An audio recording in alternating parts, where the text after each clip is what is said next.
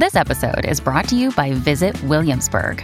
In Williamsburg, Virginia, there's never too much of a good thing. Whether you're a foodie, a golfer, a history buff, a shopaholic, an outdoor enthusiast, or a thrill seeker, you'll find what you came for here and more.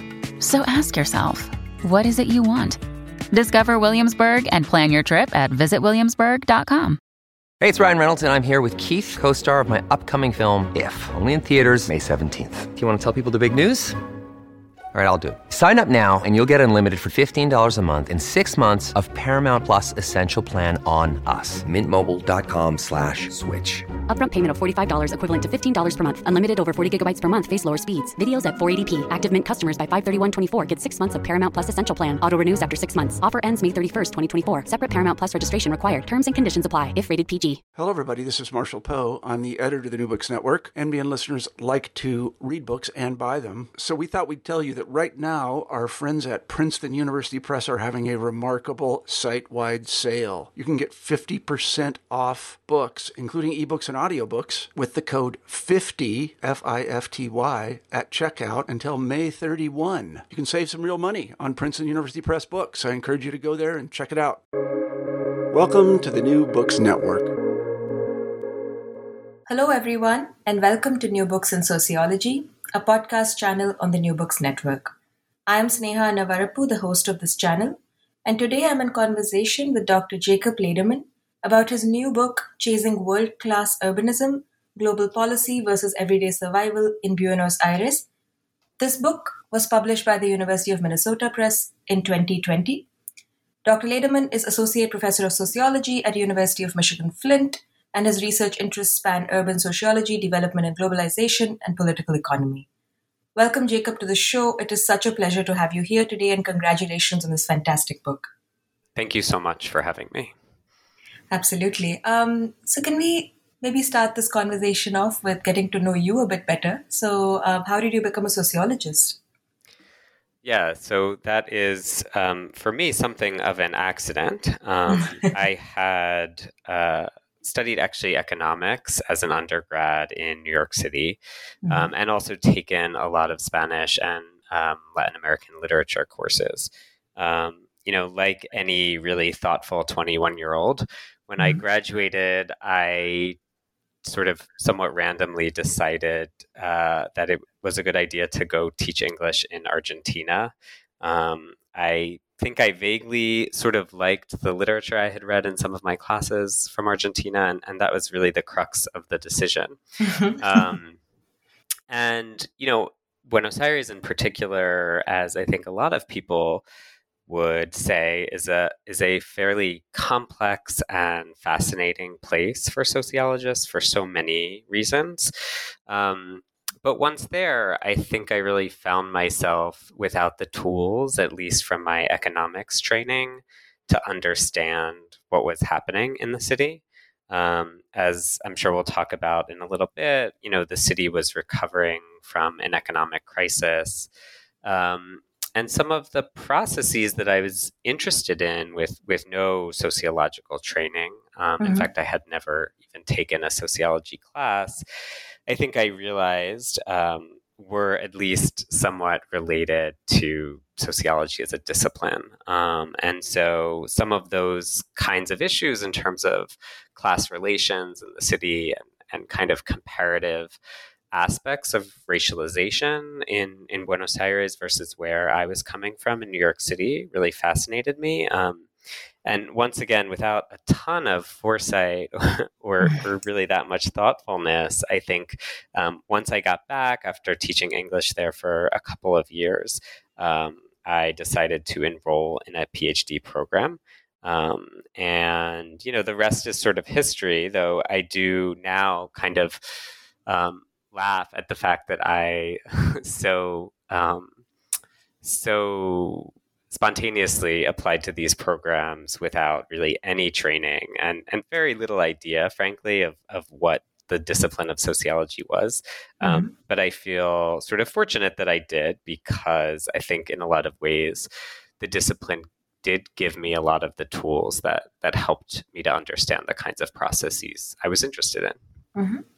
Yeah, that's really interesting. And the book that's come out of your long engagement with sociology in Buenos Aires is an exploration of urban development and reinvestment in the city in the aftermath of Argentina's 2001 to 2 economic crisis.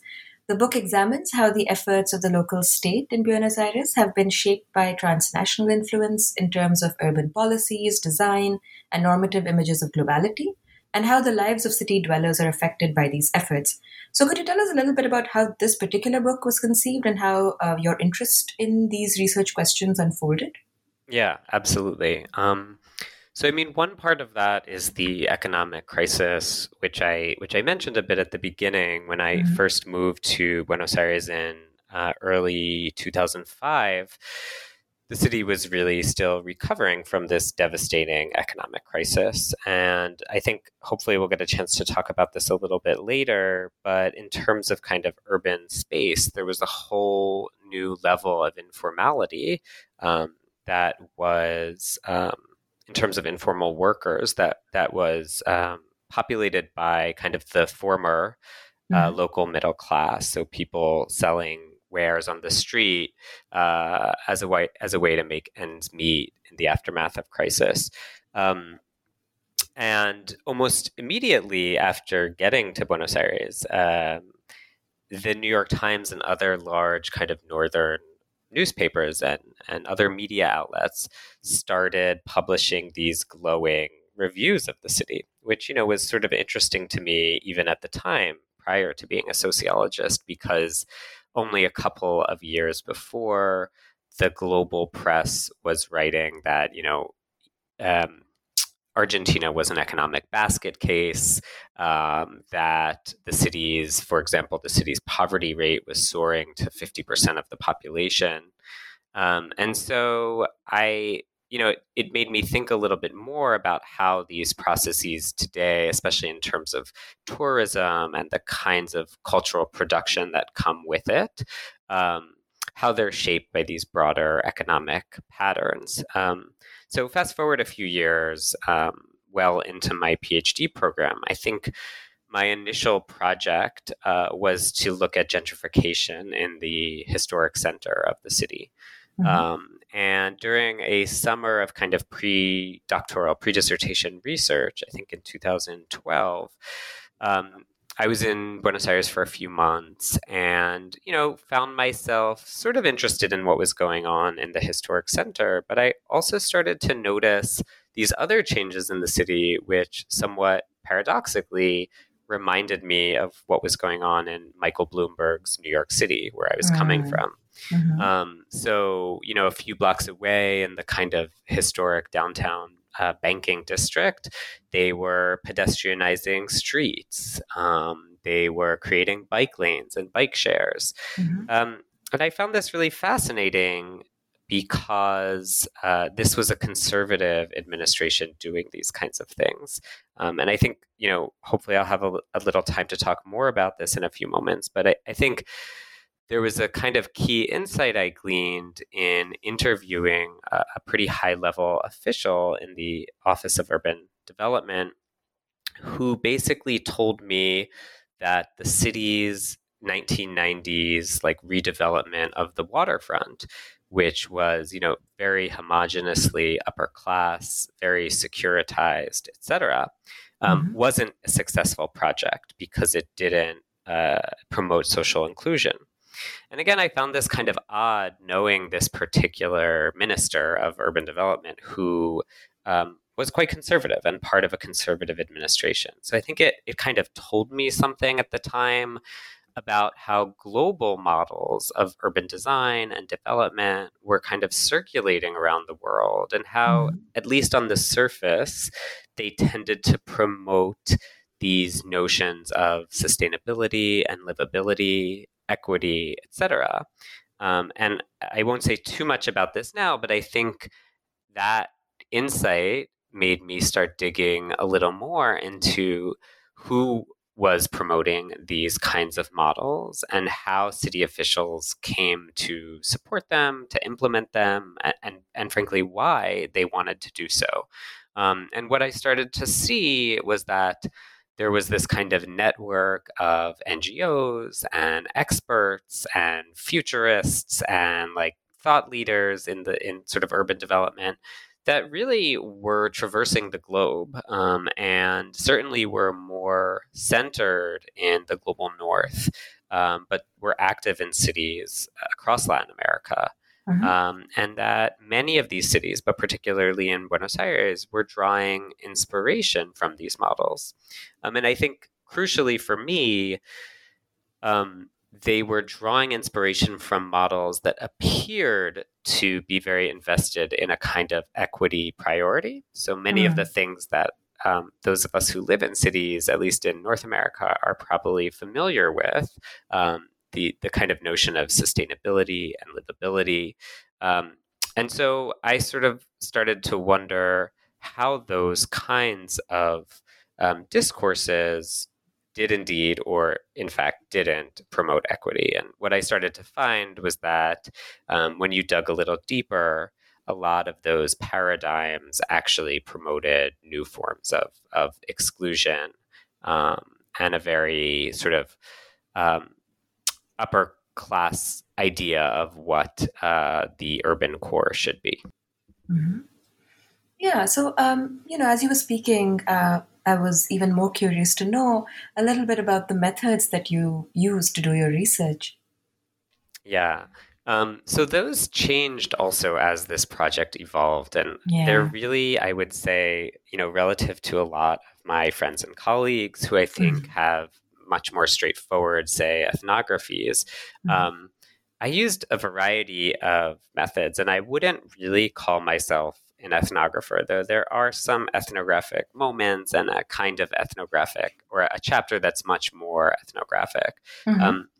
I would say the bulk of my research consisted of about 49 qualitative interviews, largely with folks like city officials. So I was very fortunate in this regard, and I think it really helped me to be able to do this project. And that was because a friend of mine who I met through a friend in Buenos Aires worked for the party that ran the city. And much to my surprise, sort of high-level urban officials, for whatever reason, were very open to meeting with me.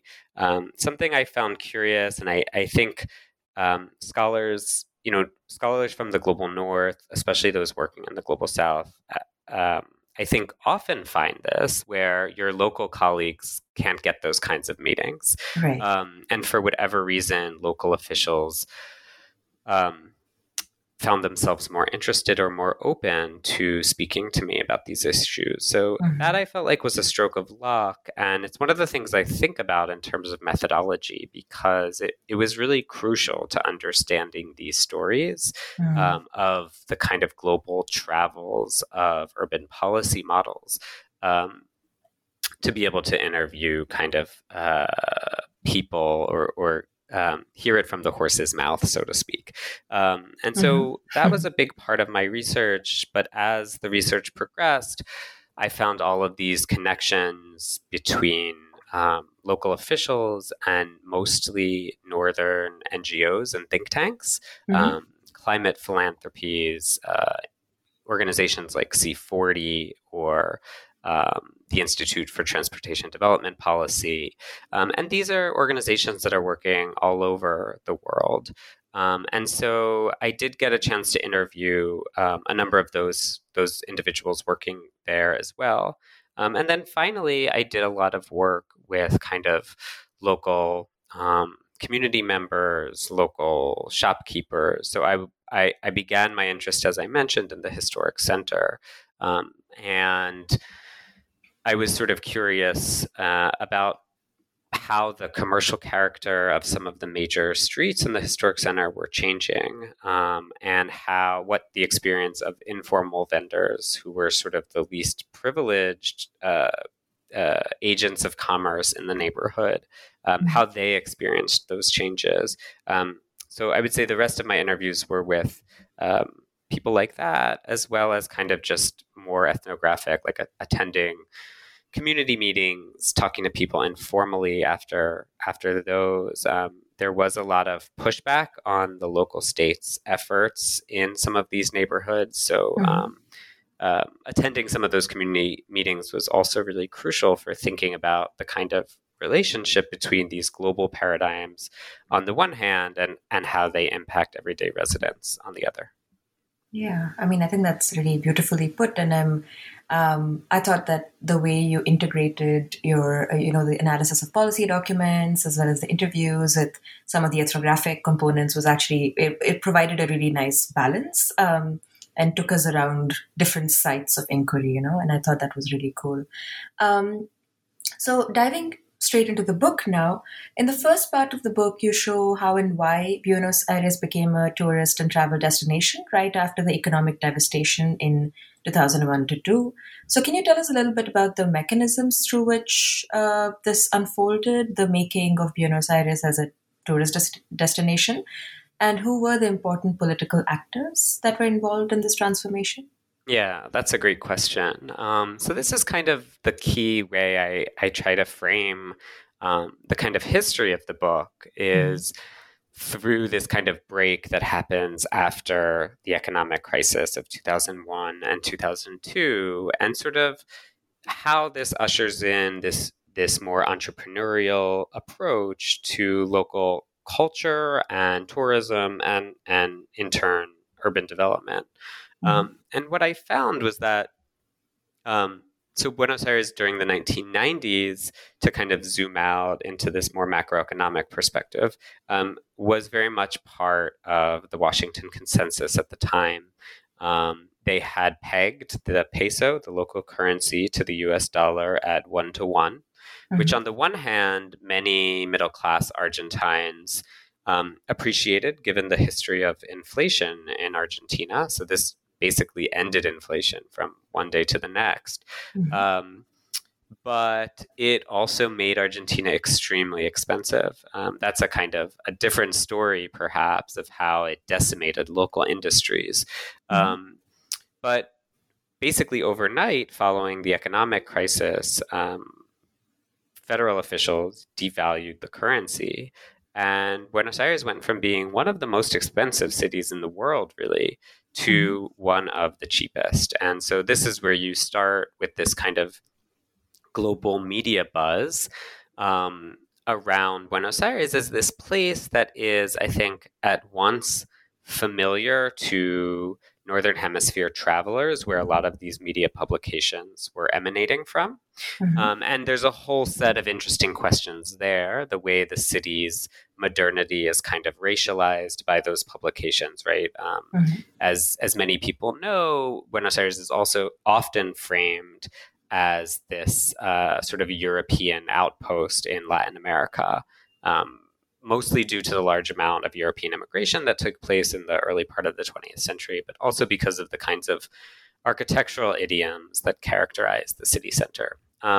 So we saw this expansion, this very rapid expansion of tourism in the city. And I think for a city that was really reeling from unemployment and poverty, this was a kind of lifeline for local officials. And so some of those actors were officials who, on the one hand, saw tourism as one of the few bright spots following the economic crisis.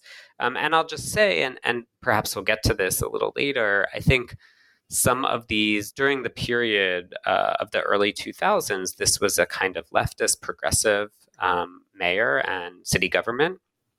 And I think they really grappled with this sort of deeply, this kind of tension between commodifying the city's culture and kind of going all in on tourism and culture in a way that was very commercializing of local cultural identity, and sort of how to balance that with the needs of everyday residents. So sort of the progressive government, the way that it sort of started to work that out is by coming up with this vision of sort of cultural identity and cultural tourism that was much more about maybe exchange than simply the commodification of urban culture.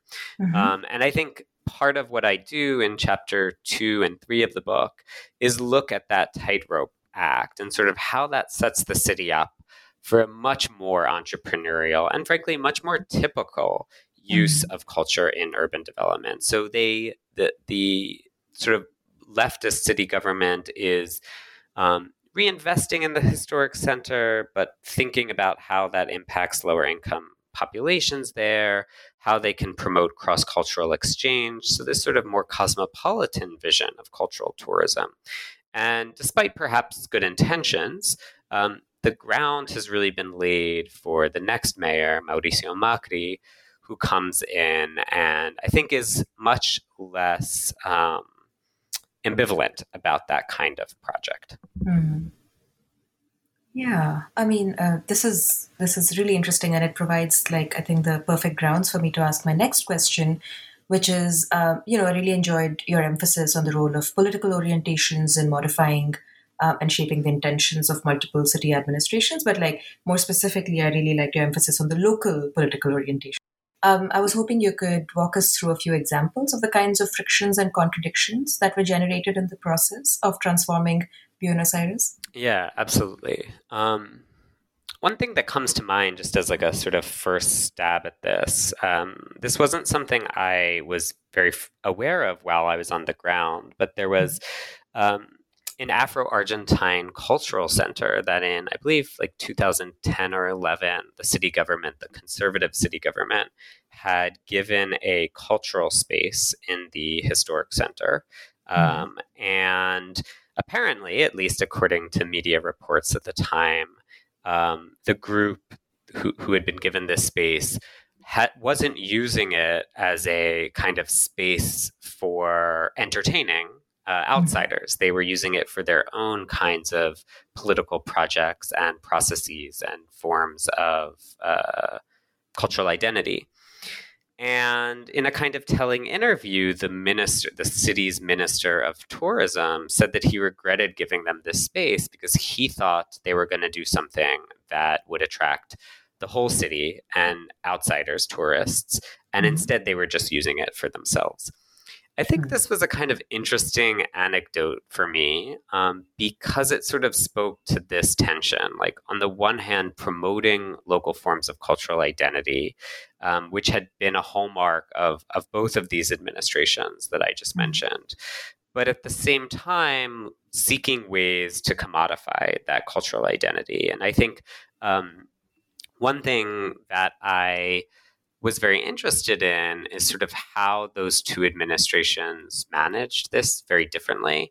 And I guess I came up with the way I sort of defined that was that the prior administration had this more sort of cosmopolitan vision of the city, which still sought to promote tourism and economic development, but it was much more about cultural exchange. I think one of the reasons why I like this chapter, which is chapter 3 of the book, is that I do think there's a tendency among many of us, including myself, I think, to see everything through this paradigm of the neoliberal entrepreneurial city. And to be clear, I actually do think the Macri government that came to office later very much saw the city in those terms. But what I thought was kind of interesting was this sort of older form of cosmopolitanism that had existed in the city, that, cultural tourism wasn't completely new. And cultural exchange, of course, wasn't completely new. And so I found it kind of interesting how this progressive administration sought to borrow from these kinds of older idioms. But I also thought it was interesting because it suggests the limits to that approach. As time went on, that administration, the progressive administration, increasingly had to contend with processes of commodification if they wanted to see increased economic development and increased tourism. And so while in the first years of their administration, they were part of social movements that were dedicated to protecting intellectual property rights, for example, of cultural producers in Latin America, that were very critical of Northern development institutions and the global kind of culture industry. And as time went on, I think they abandoned this for a slightly more pragmatic orientation towards these kinds of processes. And so I think one of the things that it shows is that, at least within the jurisdiction of cities, it's very hard to contend with these global forces. So when the possibility of increased revenue coming into the city through tourism presents itself, I think in the end, many city officials felt quite compelled to take advantage of that. Yeah, that's really illuminating, and I think sums up a lot of the key concerns that you walk us through in the book. So your deep dive into the historic neighborhood of San Telmo reveals how the concept of gentrification might work a bit differently in non-Western contexts, even if it is class-based exclusion that is the end result. So I wanted to invite you to tell us a little bit about the processes of reinvestment and redevelopment in San Telmo, and how they provoke us to rethink what Western scholarship often glosses over as gentrification. Yeah, thank you for that question. It's an area that I remain really interested in and sort of in some ways stumbled upon. And I should say, on the one hand, I started this project thinking about gentrification. That was also probably a result in part of my dissertation advisor, who has written quite a bit about that. And in some ways, when writing the book years later, after doing the research, I was very hesitant to engage this topic. For those who do work on kind of gentrification studies, there's just so much literature out there. And sometimes for me at least, those debates can seem a little arcane. People fighting over very narrow conceptual differences for decades, basically. And so I was always a little bit worried about wading too deeply into this topic. But I settled on, I do think there's something here that is very interesting. And I have to say, I borrowed a bit from Asher Gertner, who has done work in Delhi and elsewhere. And in kind of asking how class relations shape how we frame gentrification. And so what I found in the historic center of Buenos Aires, for example, was that there was reinvestment and there certainly were new people moving in. A lot of those new people were tourists and students from abroad. And fewer of them were the kind of sort of sweat equity, middle class, cappuccino drinkers that are the lure of the sort of disciplinary take on gentrification over the years. And so it did sort of raise this question of like how we think about class relations in cities like Buenos Aires. And I do think there's application to other cities in the global South. So in San Telmo, one of the historic neighborhoods, but the sort of heart of the historic center of Buenos Aires, you see much more commercial gentrification than residential. So, stores are clearly changing very rapidly, and residents are changing too. But you see far fewer wealthy residents of Buenos Aires moving from the sort of posh neighborhoods of the city into the former housing of the poor. And I think that's a key difference when you think about gentrification in kind of the North Atlantic context. And so it raises a host of questions about like thinking comparatively about processes of social stigma, about class relations, et cetera. And so, again, borrowing from Gertner a bit, one of the things he talks about is if accumulation by dispossession is a more apt term for what goes on in some of these cities. And I sort of liked that. So I believe that's a term coined by the geographer David Harvey to think about processes of expropriation that are class-based. And usually this involves some level of force. So in thinking about San Telmo, the kind of consumer residential choice paradigm that often characterizes some cities in the North Atlantic, where rents are driven up, wealthy people from other parts of the city move in and displace lower income residents, was there in a very minor way, at least in my research. And what we did see a lot of, for example, is so like hotels that had been converted into single room occupancy, so with shared bathrooms and kitchens. So these are large buildings in the historic center that for decades had housed hundreds, often, sometimes 200-300 individuals, being completely dismantled and given to developers for usually hotel development. And the key distinction here, and I can see some people perhaps saying like, this isn't that much of a distinction, but I found it useful in my own work. I think the key distinction here is that those buildings often were slated to become hotels oriented toward tourism, versus that kind of slow burn consumer residential choice pattern where higher income local residents are moving into the housing of the poor. So I found that to be an interesting distinction. And I'll just say one last thing, kind of going back to this idea of doing a better job historicizing some of the things that we think of as neoliberal urbanism. And to be clear, I'm not one of those people who shies away from using that word. I think it's important. But I will just say, I think looking at San Telmo, doing some archival research, one of the things I found was that this was a neighborhood that had been undergoing processes of change and kind of ushering in more cosmopolitan residents, artists, bohemians, etc., since the early 70s. And it had always been this very niche kind of movement, as I said, of higher income residents to the neighborhood.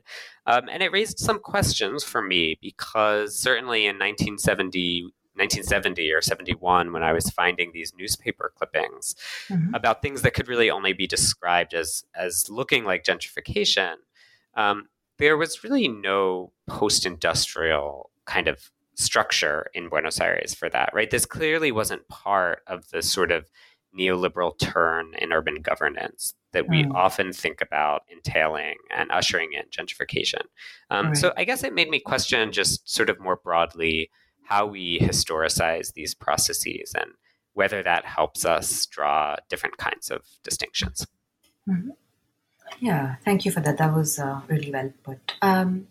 So you've already spoken about this a little bit, but in chapters 4 and 5, you show how urban policy discourses that seemingly privilege non-market values of sustainability, inclusion, and culture, they end up producing exclusionary outcomes. So in chapter 4, you take the case of bus rapid transit, and in chapter 5, you consider the language of creativity in branding Buenos Aires.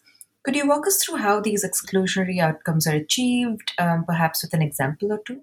Absolutely. Yeah. So I'll just say this is really, if I can say this, my favorite part of the book, if that's the right term. I think this was the part of the book that was most unexpected for me as I was doing my field work. And really when I got to interview, especially people from international NGOs, there was a lot of clicking that happened for me in terms of like things came together and made a lot more sense in terms of how the city was being redeveloped. I also think these chapters, I hope, shed light on processes in other cities that will be useful to other urbanists, particularly those looking at cities in the global south. So chapter 4 is looking at bus rapid transit and the transformation of the old kind of banking district. And unfortunately, this is different than the historic center, which is always a little confusing. But and these are projects that all of us would be familiar with: pedestrianization, new bike shares, bike lanes, that kind of thing. And this kind of discourse of not just urban livability and sustainability, which was certainly there, but also urban vibrance and diversity. So I found that to be interesting. Also, the city government promoted this space through a lot of different ways, which I probably don't have time to get into now, as a place of social diversity and vibrancy. And so, again, I thought this was interesting for a city government that most critics accuse of defunding public housing, of dismantling the urban welfare state in a lot of ways. And so it was interesting to think about how they were framing these through these kinds of consensual discourses around livability, sustainability, diversity, and creativity. And so there's a few different things going on in chapter 4. One of my questions is, with regard to BRT, where are these models coming from? And are they actually hewing closely to any kind of technical specifications? Or is this more about having something called BRT? So one of the things I found is that city officials often invoked Bogota as a model for their BRT. And yet, when I talked to urban officials, none of the bells and whistles that were evident in the Bogota model existed in Buenos Aires. And in fact, Buenos Aires' BRT was really just dedicated bus lanes without any of the upgrade that had made BRT so successful in a place like Bogota. And so I found this in itself kind of interesting, this process of kind of legitimization. So in order to adopt this policy, which it turned out was being promoted by an international NGO, sustainability NGO, and often funded through agencies like the World Bank, local officials didn't really want to invoke places like New York, even though that's where this NGO was located, right? They wanted to invoke regional examples for, all of the reasons that are probably obvious. They didn't want to be seen as copying a city that I think most local residents would have thought to be not really comparable with Buenos Aires. And so that was one of the key findings, this idea of which models are being selected. But I also found that while a lot of these NGOs, global NGOs, are kind of seeding expertise in the global south. So, for example, if you look at this particular NGO that promotes bus rapid transit, of course, they are promoting cities all over the world as models, particularly cities in the global south.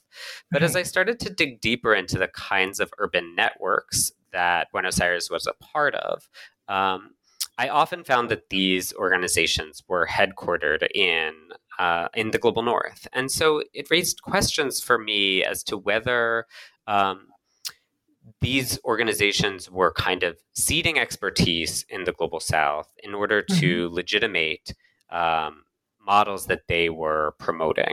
And I don't mean that to sound conspiratorial or cynical. I think it speaks to a certain way in which development models have shifted from very top-down paradigms in previous generations, and how a more horizontal exchange of knowledge is lauded today. But in fact, at least in this case, is something that I think we need to question more deeply. And so the result, for example, just to use BRT as one example, is that ITDP, the international organization based in New York that focuses on sustainability, was lauding Buenos Aires and awarded it the organization's yearly transportation prize, I believe in 2014, which is actually, if in the world of these kind of urban development circuits, is actually a quite notable prize to be awarded. But then the very next year, when ITDP put together a list of all BRT systems, it rated Buenos Aires among the lowest. And so what this showed me was that this wasn't really about the technical details and policies.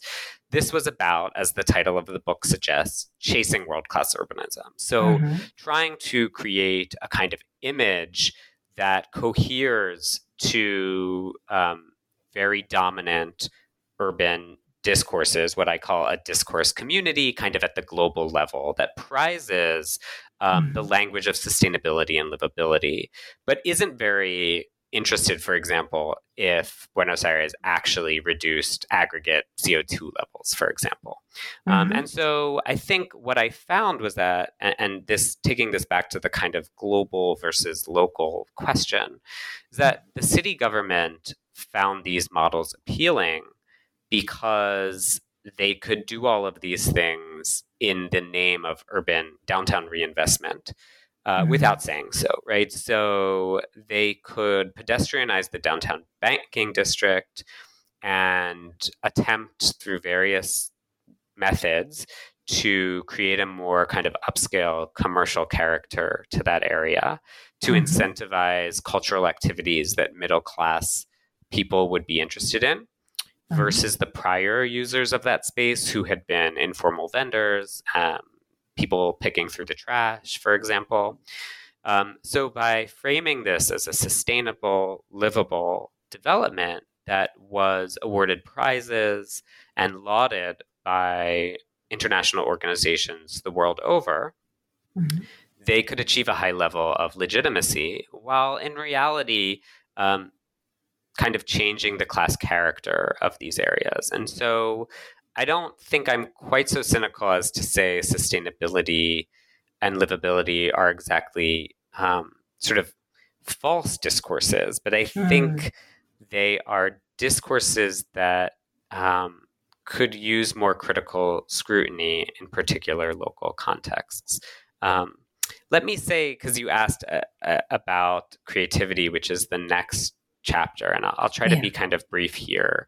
But one thing I found, which I think a lot of urbanists can relate to, is that a lot of these discourses were kind of used interchangeably, right? So, Buenos Aires' local officials were often invoking sustainability, livability, creativity, inclusion, etc.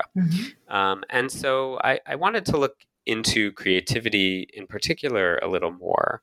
And the city had created basically these thematic districts in the south of the city, which had always been the poorest part of Buenos Aires. And again, this kind of gets to this nexus of local political histories and global models. So a conservative city government talking about social inclusion and exclusion seemed to me to be something novel, the degree of importance that they gave it. And their solution was to create what they called creative districts, which basically provided tax incentives for cultural producers and other tech companies to move into disinvested areas of the city. And I guess to be very kind of brief about it, what I found was that the measure of success for these projects was raising urban land values.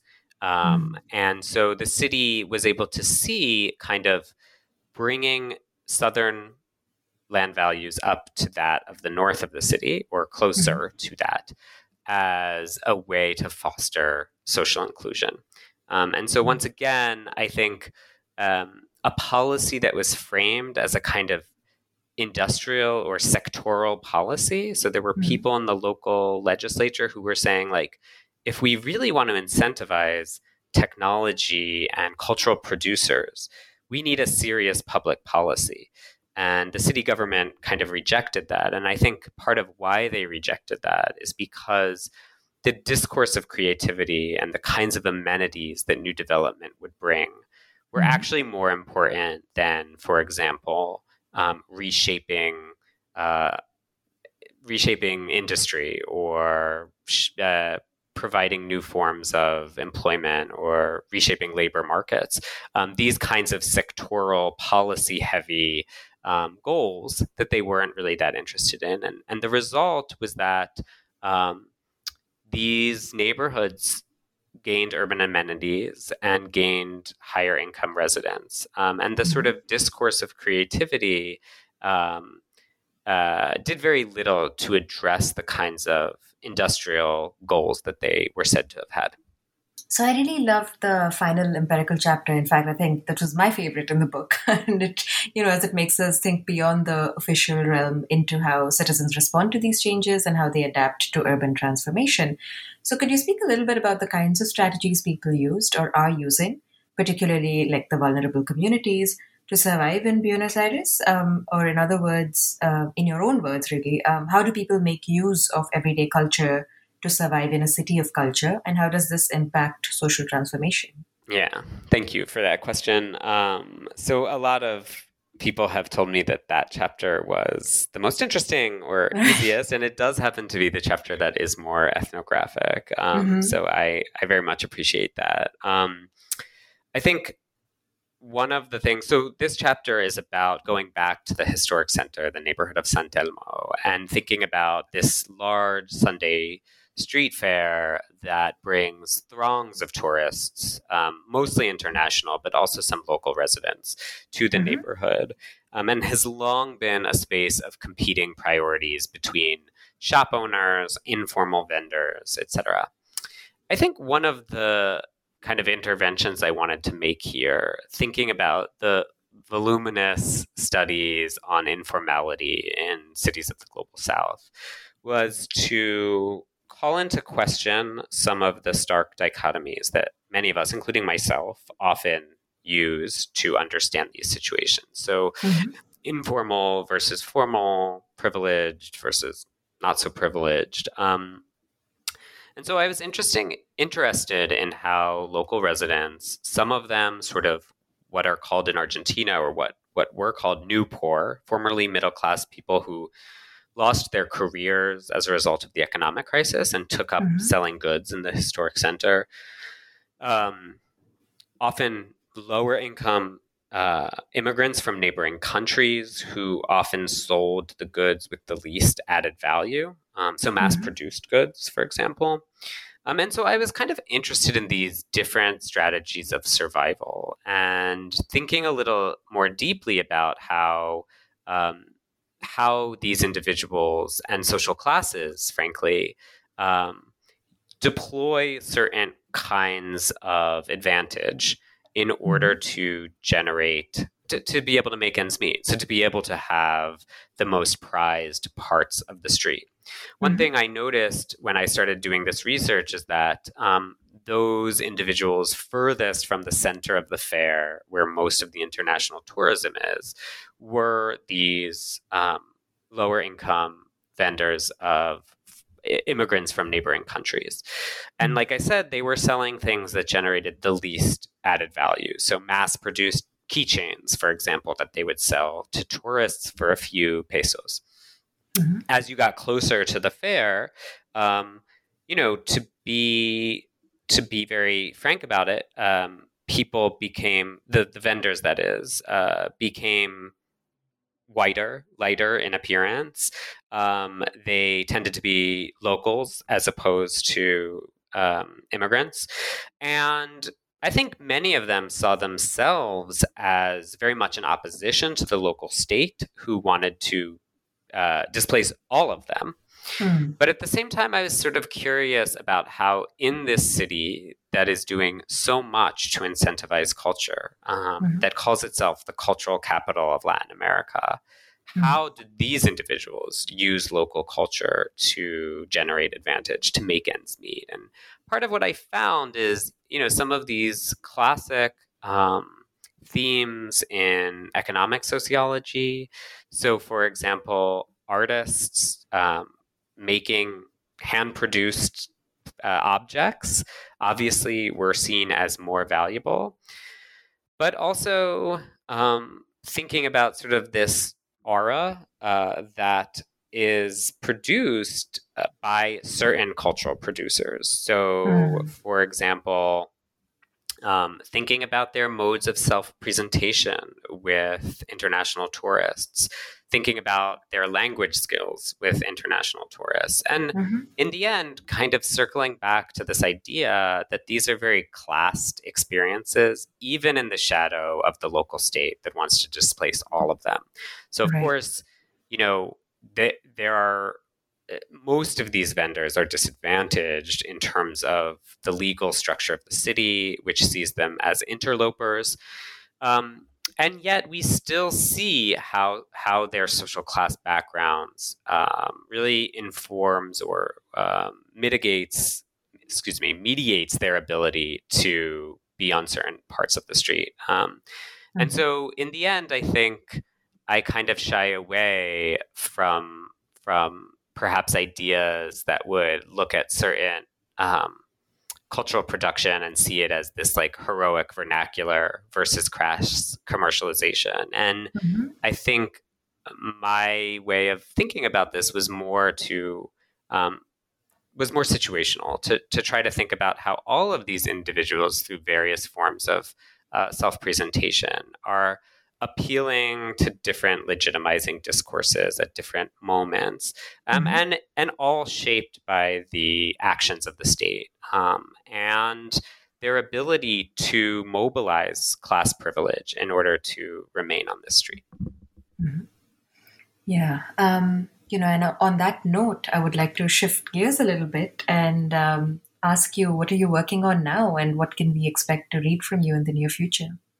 Yeah, so I think, I guess never say never, but I am trying to move on from Argentina. I live in the Midwest now in Detroit, and Argentina is a pretty long ways away. Right. And it also, as I think many people feel, it feels like a break to have written the book.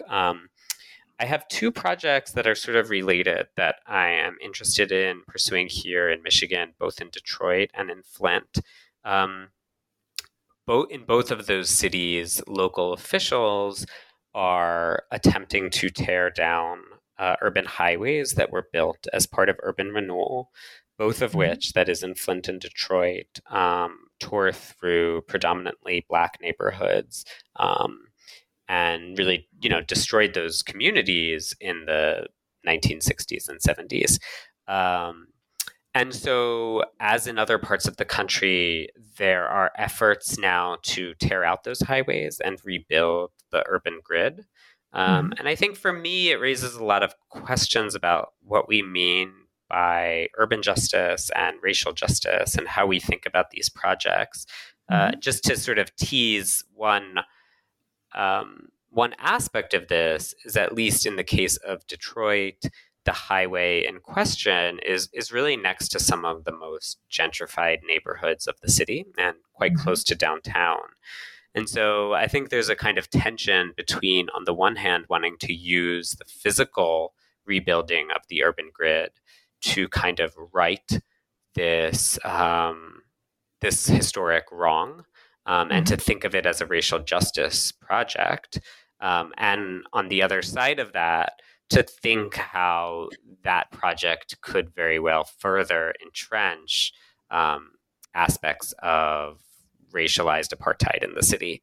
And so that's one thing I'm working on. And then, somewhat related, because all of these processes very much entail community engagement from city officials, usually led by city officials and consultants. I've been working on a project that sort of looks at the history of this concept of placemaking, specifically in Detroit, and how historically that term's been used and how today it's being used to reshape particular neighborhoods of the city, and sort of thinking about the multiple understandings that different stakeholders have about that term, and how, at least in the contemporary period, it is often used to spur new processes of reinvestment in disinvested neighborhoods.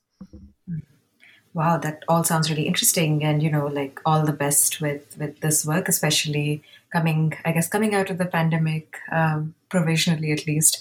I'm sure this is a lot on your plate, and this all sounds really interesting. I wanted to thank you for taking time out to chat with me today about your fantastic new book. It's really such an achievement. So big congratulations again, and hope you're basking in the warmth of the achievements that the book is bound to garner.